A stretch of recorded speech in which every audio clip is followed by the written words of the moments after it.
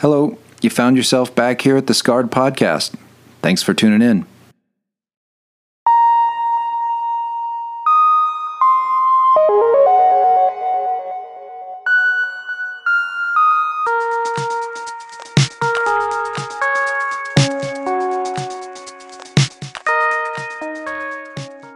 I took on a patient that was burned from an airplane accident, and I felt extremely sorry for him, and I wanted to take care of him and talk to him. I wasn't a psychologist. It's just my job was to wash the wounds and wrap them back up, and basically patient care, not psychologist or counselor.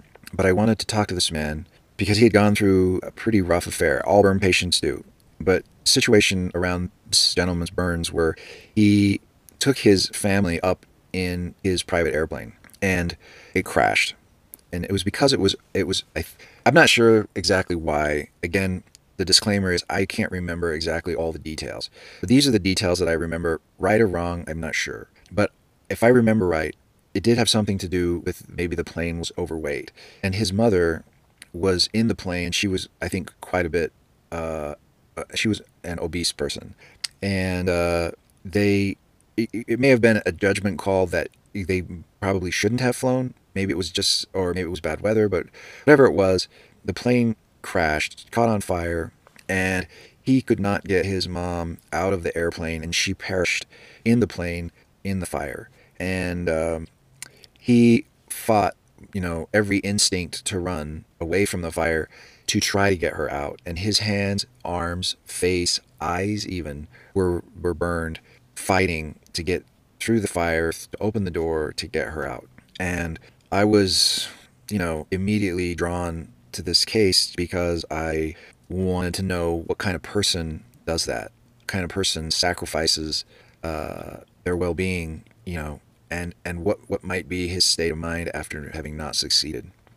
So, I was washing him, cleaning him off, and he was telling me about the accident, and I felt so bad for him. I mean, my heart was breaking in my own head as he's telling me the story, and I was, it was a team of us that were washing him, and there was a nurse, and this one nurse was, I don't know, she was one of those people that just had an opinion and to bless everyone's lives with her opinion, whether anyone requested it or not. And I said to him, it just kind of came out, and it's not my position to judge. It's not my position to make any kind of, my job is to take care of the wounds, and that's it. I have no expertise on anything else. But I said, it's not your fault, the accident, the plane accident. It probably was his fault, but for some reason, I blurted out, it wasn't your fault. Well, nobody said anything. We got to the end of the dressing change, put him back in his room, and this nurse pulled me aside and said, hey, why would you say that? Number one, it probably was his fault, and why are you trying to make him feel better anyway? Because you might just make him feel worse when you give advice like that. And it made me stand back and say, you know what? Saying things to make someone feel better that may not be true for the sake of maybe trying to make them feel better is not the way to go. The truth of the matter can be said in a delicate way without lying about it. Sometimes it's just don't say anything, right? Sometimes it's a restraint of pen and tongue. Just don't say anything. Don't do anything. Just let those people speak their minds, and you don't have to say anything. But for certain, saying something that is not true, just try to make someone feel better, is better not saying anything rather than say something that you don't believe or that you don't think is true. I realized that in getting ready to publish this episode that I failed to answer the question that originally drew me to this patient, which was what kind of person sacrifices themselves to save a loved one, to move to action. And having spoken with him and on a number of occasions, I walked away from those times speaking with him with the realization that this person is everyone with a conscience.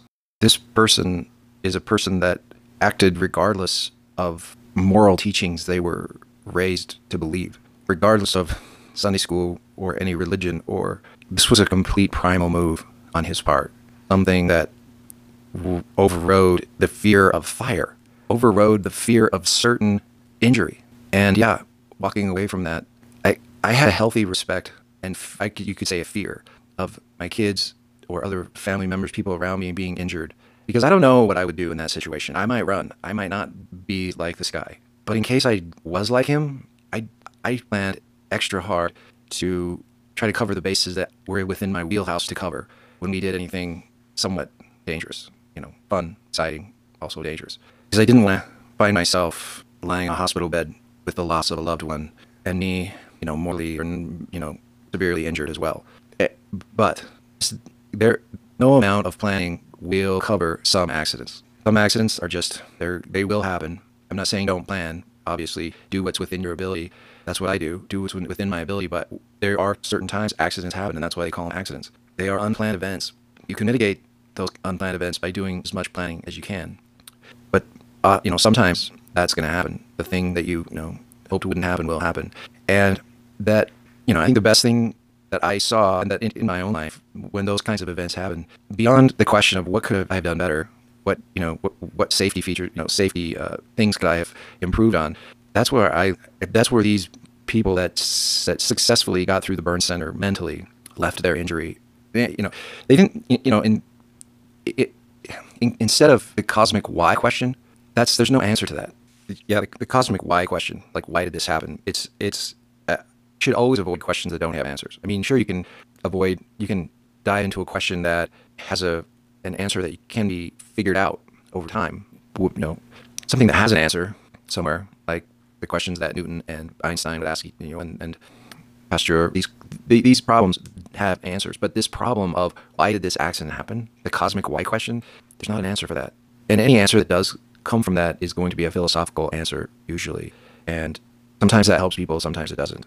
But the answer that I found to the cosmic why question as to why did this accident happen is super simple. It happened because it happened. It's so simple that it messes people up that don't accept it. Beyond trying to figure out what you could have done different or what they could have done different to maybe prevent their accident or mitigate the injuries that happened, learn from that and then let it go. Those patients that let it go were much more healthy mentally at the end of and during their stay at the burn center. And they could find beyond that, the accident happened because it happened. The other key that people help them survive or help them get through this experience, whatever it was some kind of purpose, some kind of meaning. And that was not just what you might think. It was whatever it was for the person. Some person it could be baseball. Some other person could have been ballet. Some other person could have been God. Whatever it was that meant, that connected with that person is what got them through. And that's really important. What you connect with, what brings you joy, what brings you happiness to your core, not what people around you may expect you to resonate with, but what you truly resonate with in your core. Those are the things that get people through the hardest of life's challenges. I want you to know how much I appreciate you stopping by and taking an opportunity to share these experiences with me. Part of my journey has been learning how to produce and create music, and I'm going to play one for you if you want to stick around and listen to it. Hope that you enjoy it.